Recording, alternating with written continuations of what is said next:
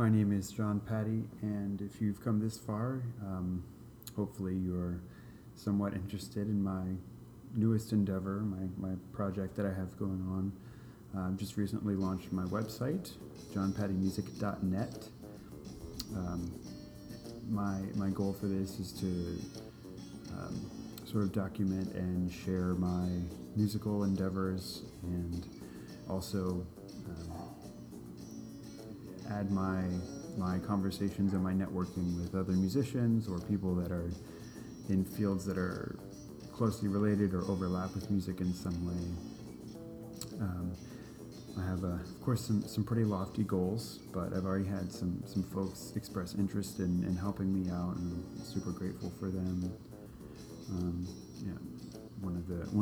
One things I did want to do was have some conversations with people. One of the things that's really helped me understand a lot about the world around me, or even some things about myself is the podcast. And I think it's a really interesting medium, and there's a way to do it relatively efficiently.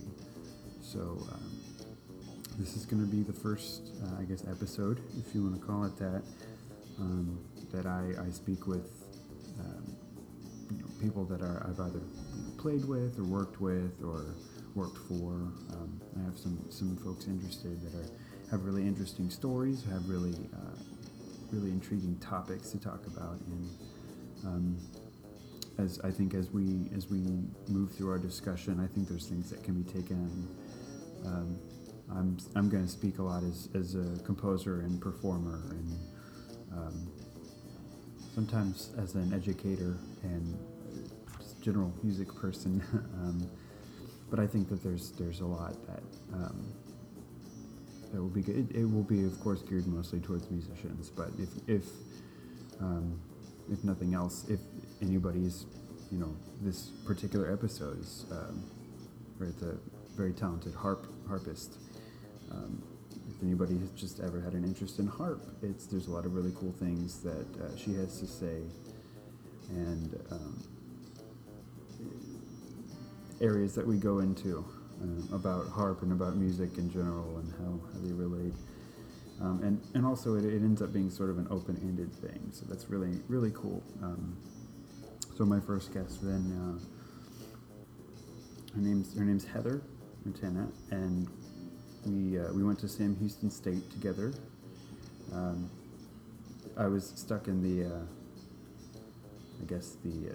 the back rooms of the composition department, and she was obviously in the harp studio, and we didn't really cross paths, maybe, but we had a theory class together several years prior. We never really had much interaction until this Christmas. We were both in a production of the Christmas Revels show down in Houston, and we talked, and she actually she recorded a piece that I wrote for harp and piano a few, probably 6 or 7 months ago now. I hadn't really thought to do much with it, but she mentioned, she's like, I'm always looking for new stuff to play, and I showed it to her, and showed it to her before, half an hour before our call time for a rehearsal, and I think by the end of that rehearsal for the Christmas Revel show, she had most of it kind of figured out, and the next day she came back with questions. It was really great. It's a good experience as a composer and as a musician to see somebody that dedicated to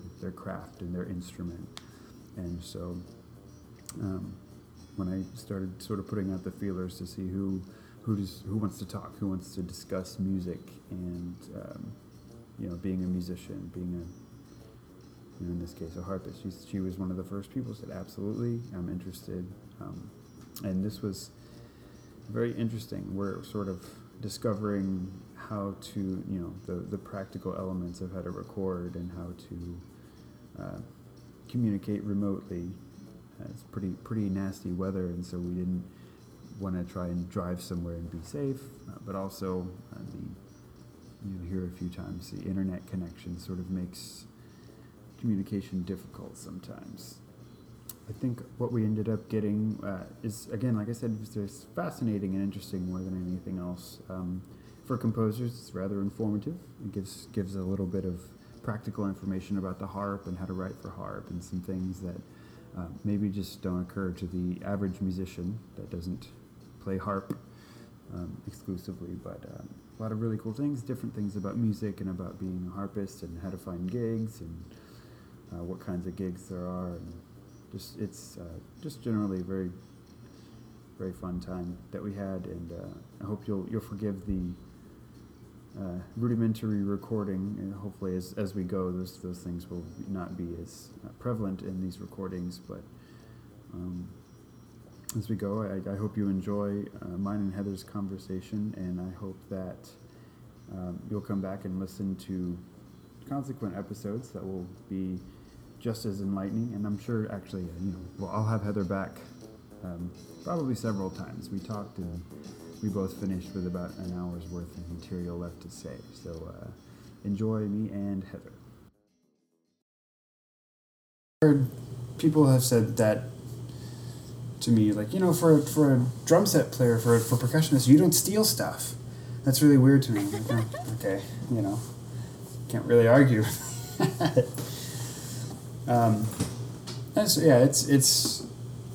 That's fun. Well, that to me was one of the most interesting topics that, as someone who is actually willing to talk and network and be a part of the musical community. Do you deal with a lot of other harp players? Like, have you seen that personally?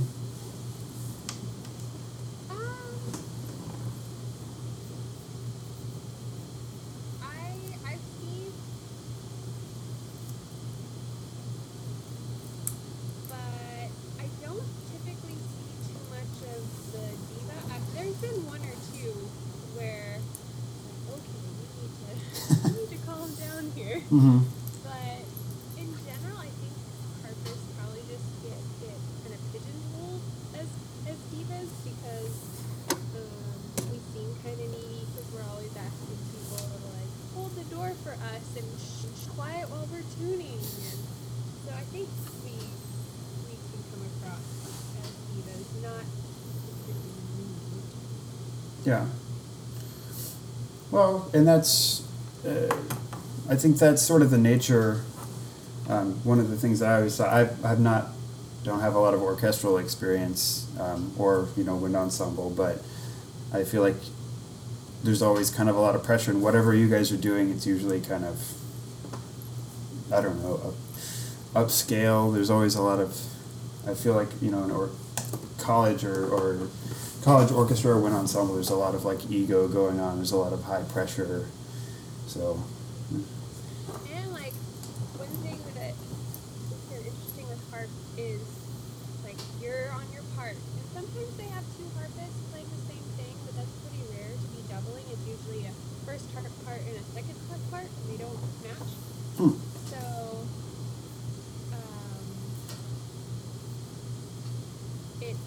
I'm the only one on that part, so if I don't play those notes, they don't get played, and it's very obvious. They don't have an entire section where I can like fake a little bit because somebody else will probably play it, so I have to play those notes. Yeah.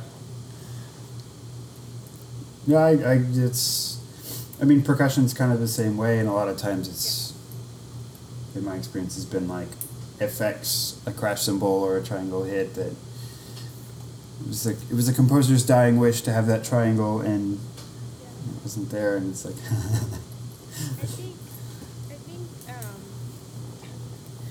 it's pretty funny though, because I feel like conductors with percussion try to tell you guys what to do, whereas harpists, they're like, I'm not even gonna say anything.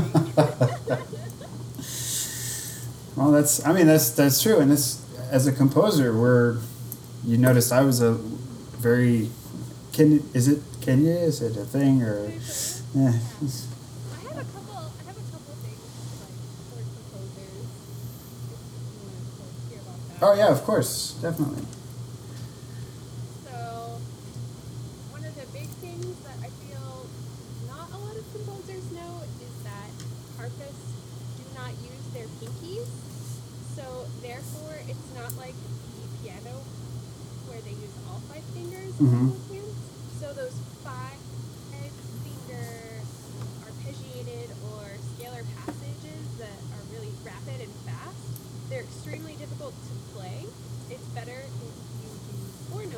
instead of 5. They can be done, it just makes it a lot more difficult, and I feel like it might take away from the probably effect they're going for. Or really rapid chromatic scales. If you want to make a harpist cry after to play a super fast chromatic scale, it can be done, but it's not nice given the pedals. And that's the other big thing that I feel like scares composers is the pedals. So there's 7, one for each note, and they're divided on each side of the harp. So there's 3 on the left side, 4 on the right side. On the left side it's B, C, B, and then they're divided on either side of the harp.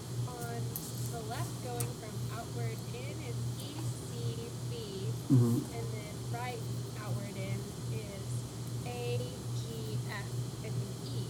So harpists can change pedals, 2 pedals at once, and they can be fairly rapid.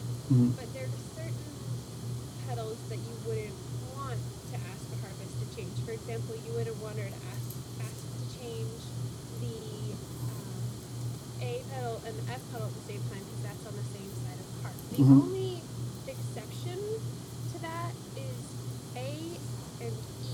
So the A is the outermost one on the right, and the E is the innermost one. Sometimes we can take our left foot and press the E pedal up or down, but more time needs to be given for that. But in general, if you can space out your accidentals or key changes to where, both feet can be on either side of the harp, you're really good. And I think that's what scares a lot of composers, is they're not quite sure how fast we can move the pedals, what pedals can be changed. Right. So.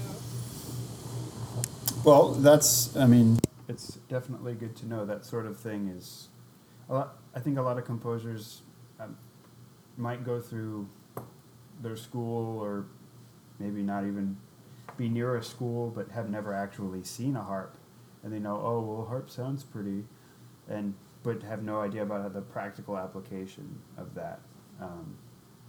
And so that's good to know, just that much right there. As someone who's trying to explore the harp as a composer, is that something that you look for specifically in a new piece, like that has some intricate or a little bit more difficult than no pedaling? Like, is that a challenge that you appreciate? Oh yeah, I mean, I'm used to moving the pedals a lot, and especially when the pieces we study in Call. Almost. So I don't think composers should be afraid to make right in, accidentals, sharp flats, key changes, because it's definitely done, and it's a pretty common thing. Like I said, if you can just remember to kind of keep either foot on either side of the harp, then you're really good. And we tend to typically change a pedal. Like if it was marked F sharp on the first beat, we'll change the pedal with that slightly right before we play it. So they're usually tied together if possible. Okay. Well, that's awesome. And I think one of the things that's cool about this sort of format is, say for example, it gets released for free, and some composer is not sure what to write, never would have thought writing for a harp because, I don't get it. Well, that's one of the things that's cool about I like this format. Another composer listens to it. I'm not afraid to explore the harp anymore. Even if they don't write the pedaling, any sort of weird or extra pedaling, they will be able to approach the instrument. And that's one of the, the practical benefits of this. Yeah, and I think typically composers don't write in the pedals. Harpists usually will write in where they're going to change their own pedals. However, I feel like it's good to think through, pretend like, okay, if I were the harpist and I be able to change this pedal Mhm. at this time given the surrounding notes. Right. So that's kind of interesting. So you wouldn't have to write it in, Mhm. but it would be good to think as if you had to actually play the music. Because I feel Sure. like a lot of times I get music that I think someone just thought it sounded cool, but they didn't think through. Well, it's mostly the pedals. Sometimes it's sort of that pianist thing where it's like a lot of 5-note runs instead of more 4 notes, or chords that I can't play necessarily. Mm-hmm. The spacing is too big. I can reach a tenth comfortably on harp. There's tenths are pretty common Okay. for harp in the right and the left hand. That's again one of those things that's a gem. I had thought, I mean, I don't space things more than an octave generally, just the way aesthetically for me. I try to, if I have an interval that's greater than that, I try to fit it inside anyway, unless there's a specific effect I'm going for, like a tenth in both hands, maybe, for something, for example.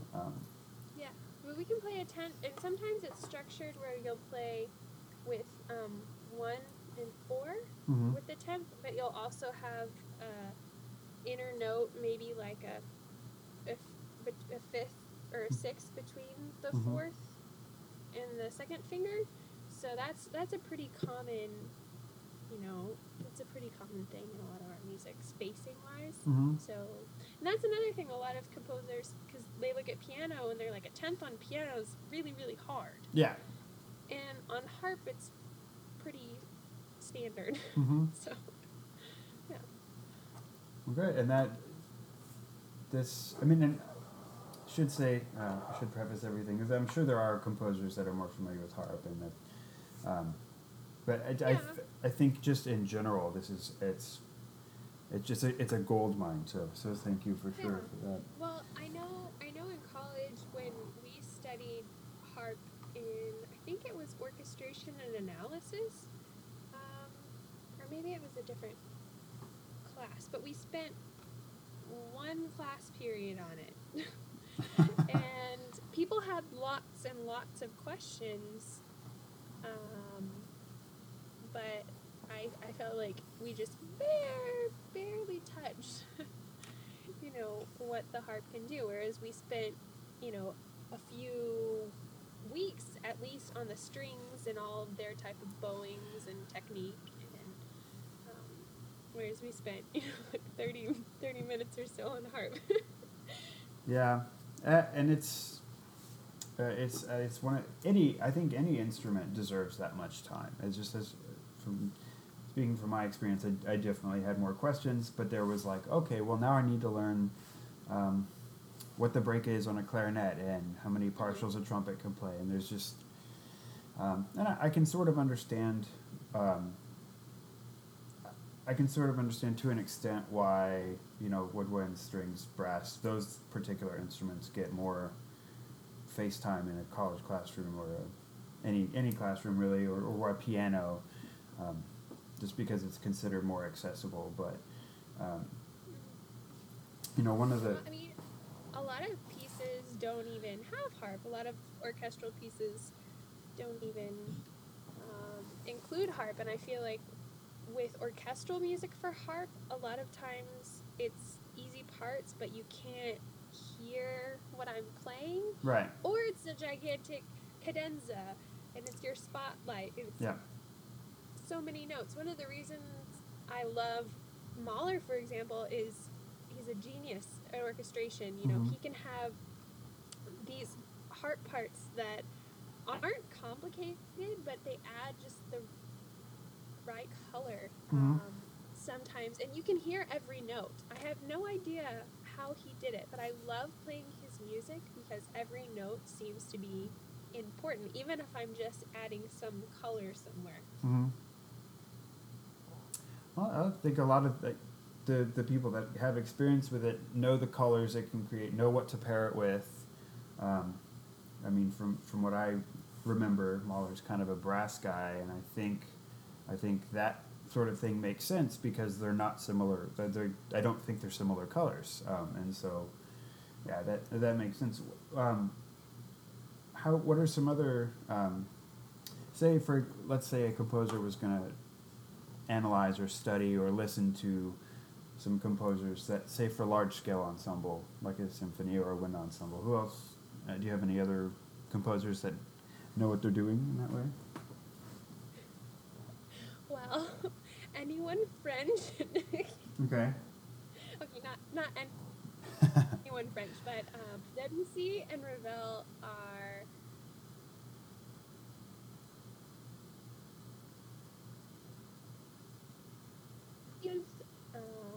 but then I played the Sacred and Profane Dances, which is a concerto for harp, and that was by Debussy, and it's beautiful. And another one I like a lot is Fauré.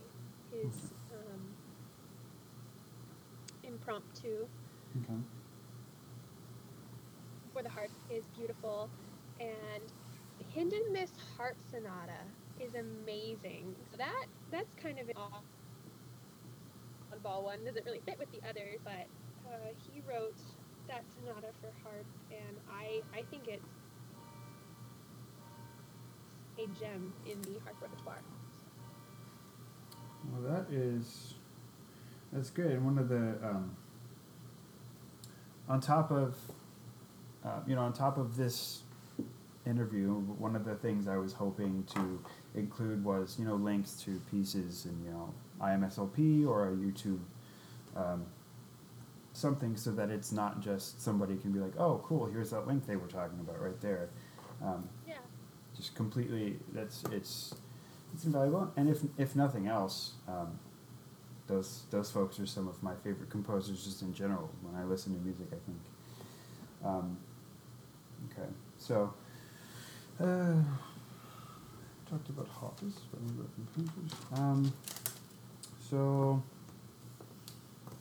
well, let me ask, is there anything else, not necessarily just that composers, but how about maybe like the average listener should know about harp, or the average educator, something that we can use to, I want to bring harp into more of a spotlight, at least in my own world, if not, the actual musical canon here in Houston. But what else can we know about it that will help us understand it? That's an interesting question.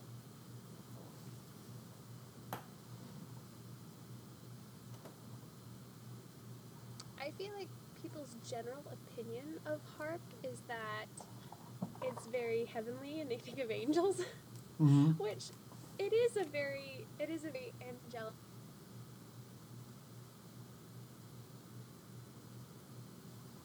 Sometimes things that are a little bit outside the box for harp. There's a lot of extended techniques that kind of just make it sound weird or percussive. Like, it's fairly common in more of your contemporary pieces to have tapping or some sort of drumming on.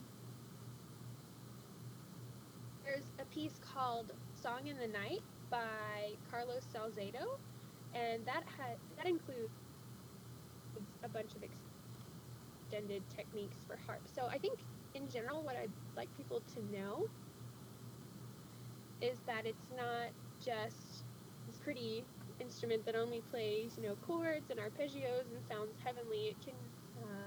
It works really well with some of your contemporary, newly composed pieces. And another thing is it's basically a machine, because the harpist, she looks so pretty, or he looks so handsome sitting up on stage, but it's a pretty violent reaction when you push one of the pedals. It has to go from the pedal up through the column and along the levers at the top of the harp to change those strings. It has about over 2,000 moving parts. So I'm basically operating a machine, which I find fascinating. that's definitely fascinating, and it's probably something not a lot of people know.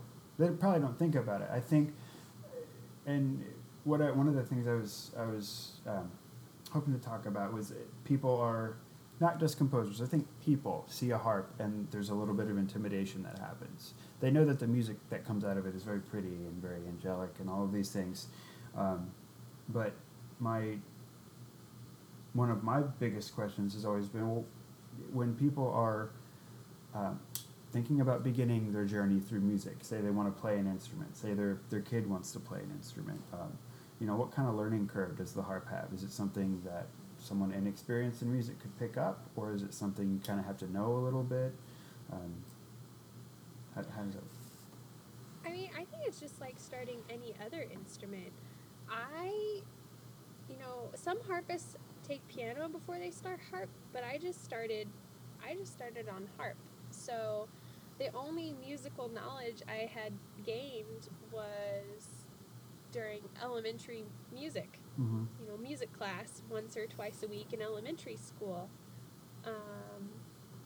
So I didn't really have a lot of, extensive musical knowledge. I started when I was in 5th grade, towards the end of 5th grade. That's actually kind of a funny story. So my elementary music teacher was married to our junior high orchestra director, and they owned pedal harps. When you start on harp, you don't typically start on the pedal harp right away. You start on the smaller ones with little levers instead of pedals. Okay. And so I could rent them for, a very reasonable fee. And my elementary music teacher decided that I would be a good one to ask, because I really seemed to enjoy music class. Mm-hmm. So she asked me, and they said they would set me up with a teacher.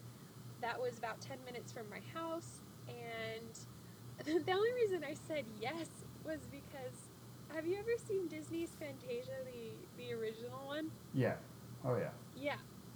So, the very first piece is a toccata and fugue by Bach, Mm-hmm. and different sections of the orchestra light up with different colors, Mm-hmm. and there's, a few shots of the harpist, and she has a blue backlight, and you can see her silhouette. And I thought, yeah, I could totally do that. Of course. But that's how I got started. So I didn't really have any, extensive musical knowledge. I just started on it like any other kid. I'd go to lessons and, 30 minutes once a week, and start with small pieces. Of course, there's technique to learn, just like any other instrument. So I think it's super approachable. Mm-hmm.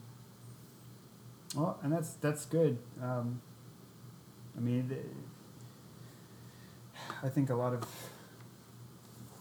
people, a lot of folks I teach, for example, they say, oh well, I think I'm just going to stick with piano. I think it's a little bit easier, and it's all laid out there. Like, well, they don't like the different buttons on a saxophone or a trumpet or something. And, well, there's other instruments that are laid out sort of idiomatically like that, to where it translates easily. And I think maybe another thing that will deter people is just cost.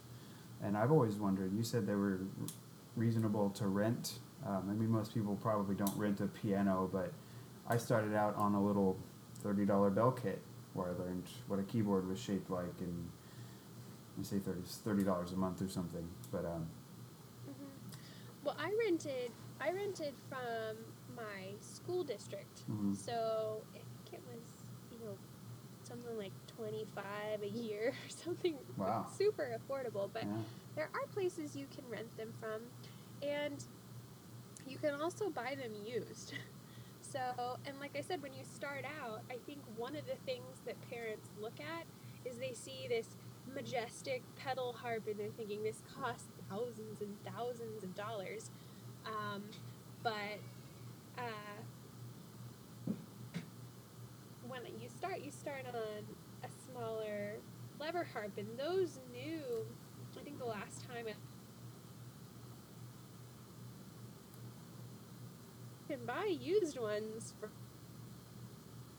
probably, $2,000, which is still a lot of money for some people. So renting is definitely the more affordable route. But it's not as bad, I feel, as parents think it is when they see that harp. I even bought my own pedal harp. I bought it used because they are ridiculously expensive. Well, that's cheaper than I was expecting. I mean, I've priced brass instruments for personal study or something, and like a euphonium, more than $2,000, we'll say. Even for a nice used horn. Or some of the string instruments, like a violin can get. There are violins that sell way more than what harps. Your professional harpist typically owns an instrument that costs between $20,000 and $50,000. However, I remember one of the bass professors in college saying, well, you need to just spend $50,000 on a good quality professional instrument and that's it. But that's the high end of the professional harpist range. Now, the most expensive harp that you can buy, just go to Lion and Healy and buy, is about $280,000. But it's just gold and it has this huge shell, and it's very intricate. And the only person I ever knew of buying one was honestly, they were super rich and they just bought it as an art piece to put in their living room. So no harpist ever buys that. Well, that's I could imagine. As a working harpist, you kind of have to have a good gig to be able to. Yeah, well, I mean, you wouldn't even want to take that expensive of an instrument outside of your house for fear of, all kinds of things. Yeah, someone breathing on it wrong would.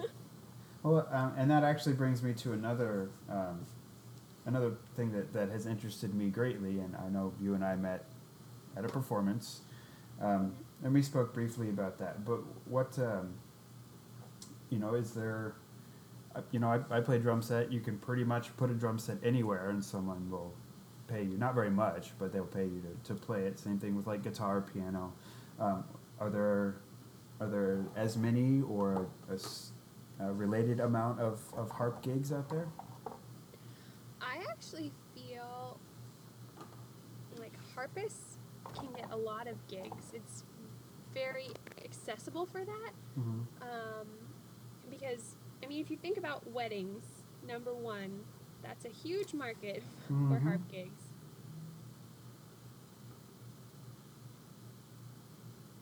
Like background music. So a lot of hotels, like your really upscale ones, will have, they'll bring harpists in or other instruments to play background music during lunchtime or dinner in the evening. Apart from hotels and restaurants, I've played, background music at galas and other sorts of things. And then there was stuff like what you and I did, was playing for more of like an actual show. So I think it's actually one of the most accessible instruments for gigs because it's a standalone instrument. It sounds so beautiful by itself. I can play music all day long by myself, and it's much more transportable than a piano. Pianists can only have a gig where there is a piano unless they want to bring a keyboard. And I've played, talking about taking it strange places, I've played in a lot of different strange places. I went to one wedding where they had it under this giant oak tree and they had set up wooden pews, and it was beautiful. But it was out in this field in the middle of nowhere, and to get my harp there was kind of interesting. But so I can pretty much take it anywhere. That's good, because I've played out in the woods before, and it was not. I don't remember that fondly. I remember there being ants and fire and all of this. Just normal drum set things. So that's okay. Very, very good. Let's see. Okay, so then, so I mean, I would imagine you're rep for the weddings and the hotels, and those gigs probably kind of, I don't know, vanilla. What you're used to, what people go to when they think harp, nice, pleasant, ambient. Yeah, just nice, pleasant background music. It's not easy, but it's not terribly difficult either, because a lot of your more difficult harp repertoire, and I feel like this is classical music in general, it's sometimes people feel like it's too complicated to listen to. It's too complex. Mm-hmm. So when I go play for a gig, people just want to hear something nice and pleasant in the background. So I recycle a lot of the same pieces for that, but certain gigs I'll tailor the pieces. There was one I played for Texas Children's Hospital. They have a ceremony every year for their NIC unit for the babies that have passed away. It's kind of a remembrance ceremony for the parents, and they'll have a slideshow with the baby's pictures, and it's a very intimate moment, and they have me play during that time. So I'll usually hand pick the piece and then time it to that slideshow to make sure it's appropriate. Or weddings, sometimes you'll get certain requests that aren't in your usual repertoire. Mm-hmm. Well, I mean, I think one of the things that I'm sort of tapping into, at least for myself, hopefully for anybody listening, it's harp is a lot more of should be more of like a mainstream instrument. It's not as mysterious. It's still wonderful and glorious, but it's not as mysterious as I thought. And there's electric harps, and there's you can look up on YouTube harpists playing Metallica on harps. So it's not like harp is only limited to this.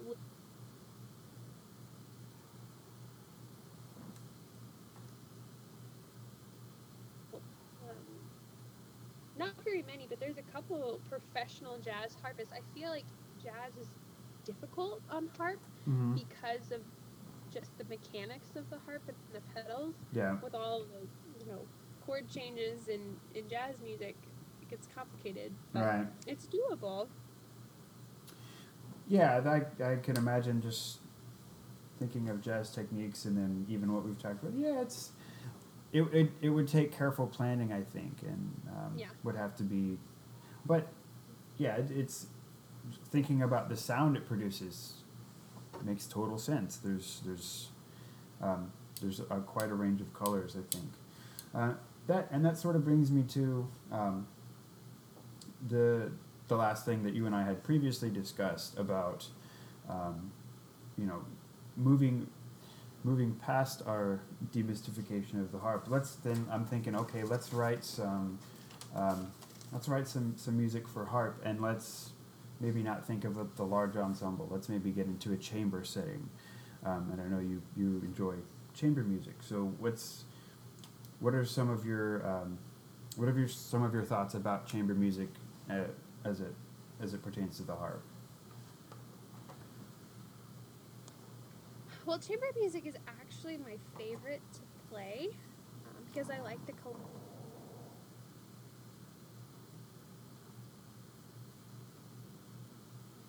intimate setting than you get in a large orchestral ensemble, because you're usually following the conductor, whereas in chamber you're all giving thoughts and opinions and working together.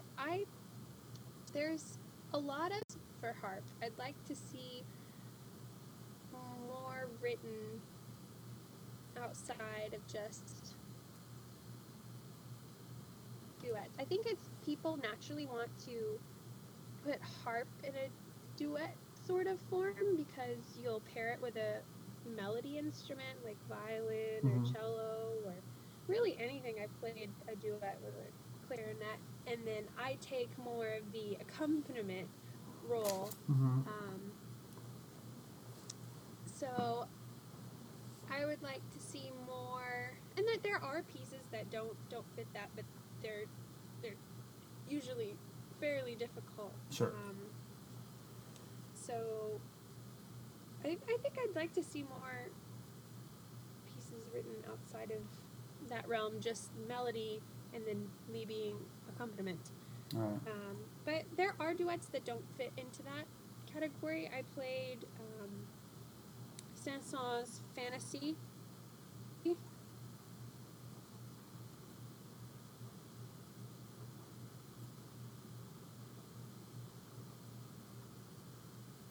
Because it was challenging and because it was more shared, and the role would go back and forth.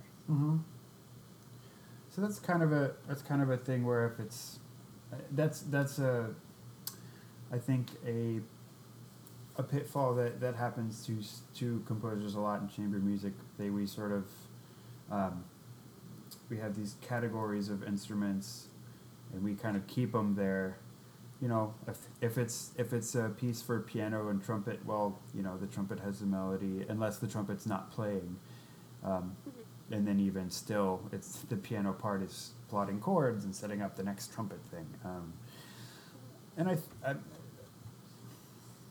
think that's not necessarily a bad thing. There are some things that some instruments are good at.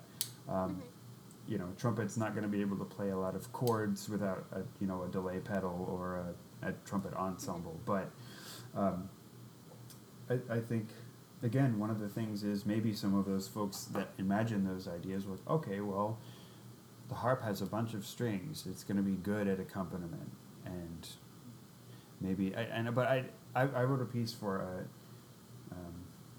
some of the folks in the Sam Houston New Music Ensemble, and it was something like bass trombone, viola, clarinet, trumpet, instruments that have fairly accepted roles. You know, the bass trombone is not even going to be accompaniment; it's going to be a bass line function. The viola is going to have a sort of middle voice function. And one of my goals for that piece, it was a lot of fun. I was like, okay, how do I give the bass trombone the melody and still have a vaguely functioning bass line? Or how do I give this viola, how do I trade from the viola to the clarinet without there being a huge gap in the middle of the voicing? And that was a lot of fun for me as a composer, and you know, they did pretty well with it. It was interesting. Some people were like, well, that sounded kind of weird. It wasn't really what I was expecting. That's the idea. That's the whole point. Yeah. See, that's the thing is, I guess when you take it out of its traditional role, then I think for audience members, it kind of throws them off a little bit. But I feel like if the larger the chamber ensemble, you know, maybe a group of 5 players, and then there could be a lot more trade-off. And then I was at Discovery Green during December. Okay. And one of the most fascinating pieces of art they had there, it was this giant tent of LED lights. And they were synced to classical music. And at first I thought, oh, it's going to be synced to Christmas music because it's around Christmas time. But I was so excited to find that it was synced to classical music, and from different time periods, being like Baroque, Romantic, classical, all of the good stuff. Sure. And people were fascinated by it. They were laying under these lights, listening to classical music. So I just thought that's such a neat way to get people, I don't know, to listen. And I also went to the Houston Symphony recently, and they had some Cirque du Soleil performers. They were playing film scores, and these performers had choreographed their performance to the live music films, and the hall was packed. So I just think, and I know that's film scores, it's not necessarily classical music. Well, yeah. You know, they were just enamored by it. So I think finding more creative ways to kind of reach out to the general public and sort of draw them in. Because, I mean, in general, when you go to a traditional symphony orchestra, it's kind of stuffy, you know. Oh, yeah. But,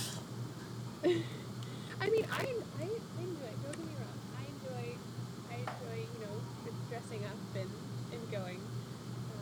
But maybe not everyone does, which Sure. I think is what we should take out. Yeah, it's you don't see it. It's not a. It is a very it's there's a can't think of the word. There's definitely sort of a stigma about classical music or other types of things. Like just a given genre of music, you're going to see a certain amount of people, and they're going to wear this, and they're going to think, and which, you know, for the most part is true, and that's actually how a lot of some of those types of music were survived the years. But you know, I think you're right. I think it's more things are happening that are either mixing things together, or people that would never have listened to it before are now Yeah.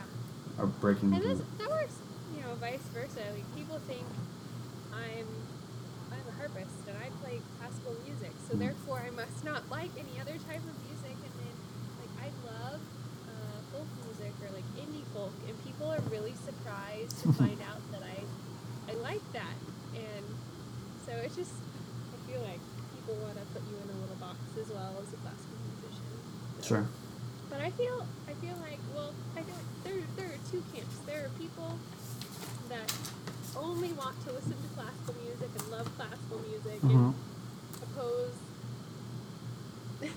anything besides that. Yeah. And then there's your other camp of musicians who take what they learn with their classical music and I feel like can appreciate the other sort of art forms of music, other genres, and, you know, find something of value in all of them. Mm-hmm.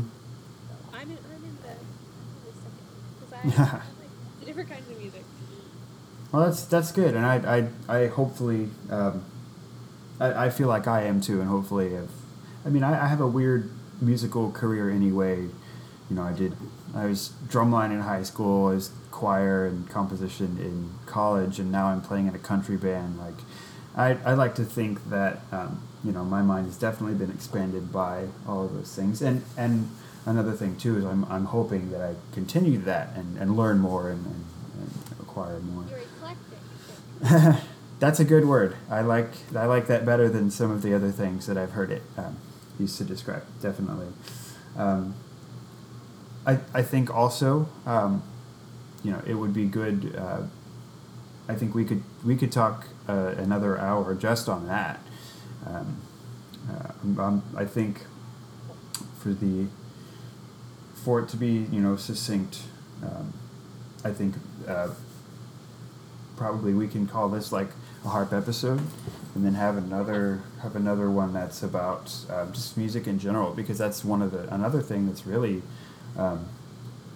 musicians, hopefully, that are like us, like to hear musicians talk about music. In like the listening side has, you know, classical versus other genres and all of those things. So I think it's good to. I think we can probably go. We've actually been talking for about an hour. You know, with some of our. That was easier than we thought. way easier than we thought, and probably even better than. You know, I had a certain few questions, but I think it's good to be interested and interesting for sure. And I think that's, you know, one of the things we sort of touched on, and we'll hopefully get better as we go.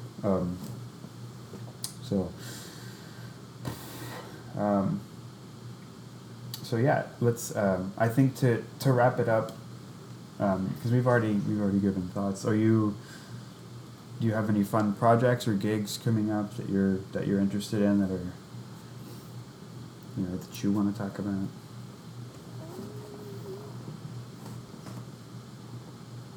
No, not at the moment.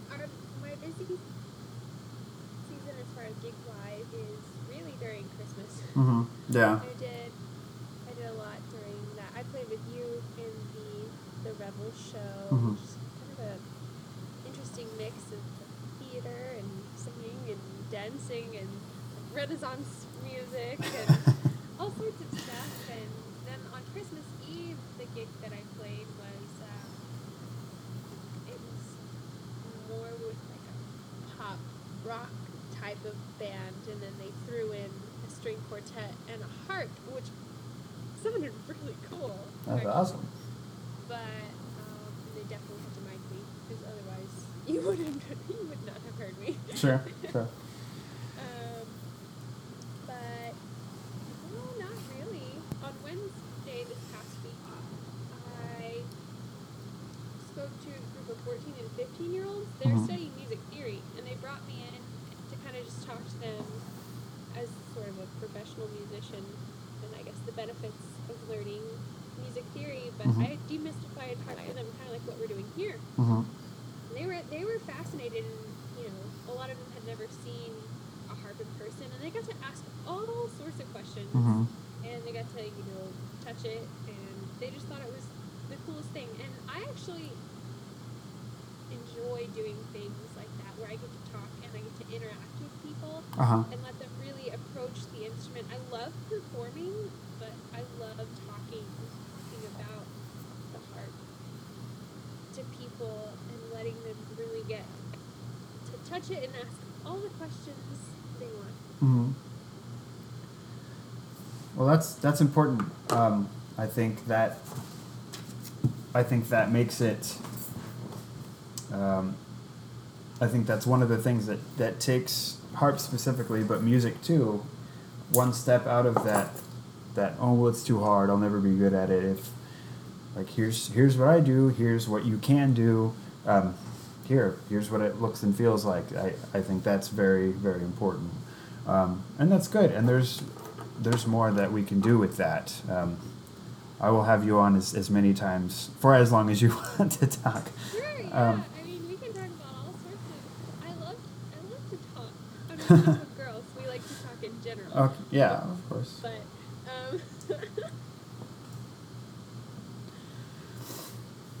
well, here's. that was my sister. I'm sorry. Oh, that's Amy fine. Bargington. I told everyone that I'm gonna be in here like recording something, but she didn't remember. That's okay. I like having more guests. That makes it. I seem like I'm more legitimate at what I do if I have people want to be on the show. I But you're appreciate not it. gonna put that in there. You're gonna put in the barging Amy. Don't do that, John. Thankfully, I do have some editing tools, so we'll make that just fine. That's good. That's really good. So is there a last question you wanted to ask? Or that's it? Well, sometimes there's a profound closing statement. Sometimes there's not.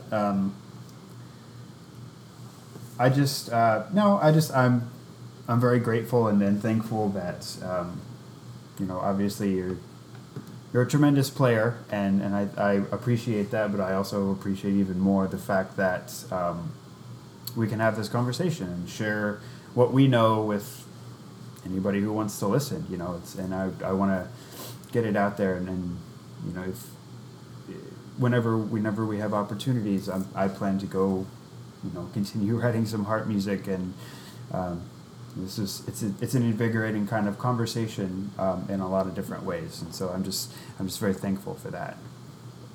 Well, thank you, and you're welcome. I've really enjoyed talking to you. I love, talking about music and kind of bringing it down from the realm where people think it's super hard, or we're robots that just play notes that, to show that we're real, living, breathing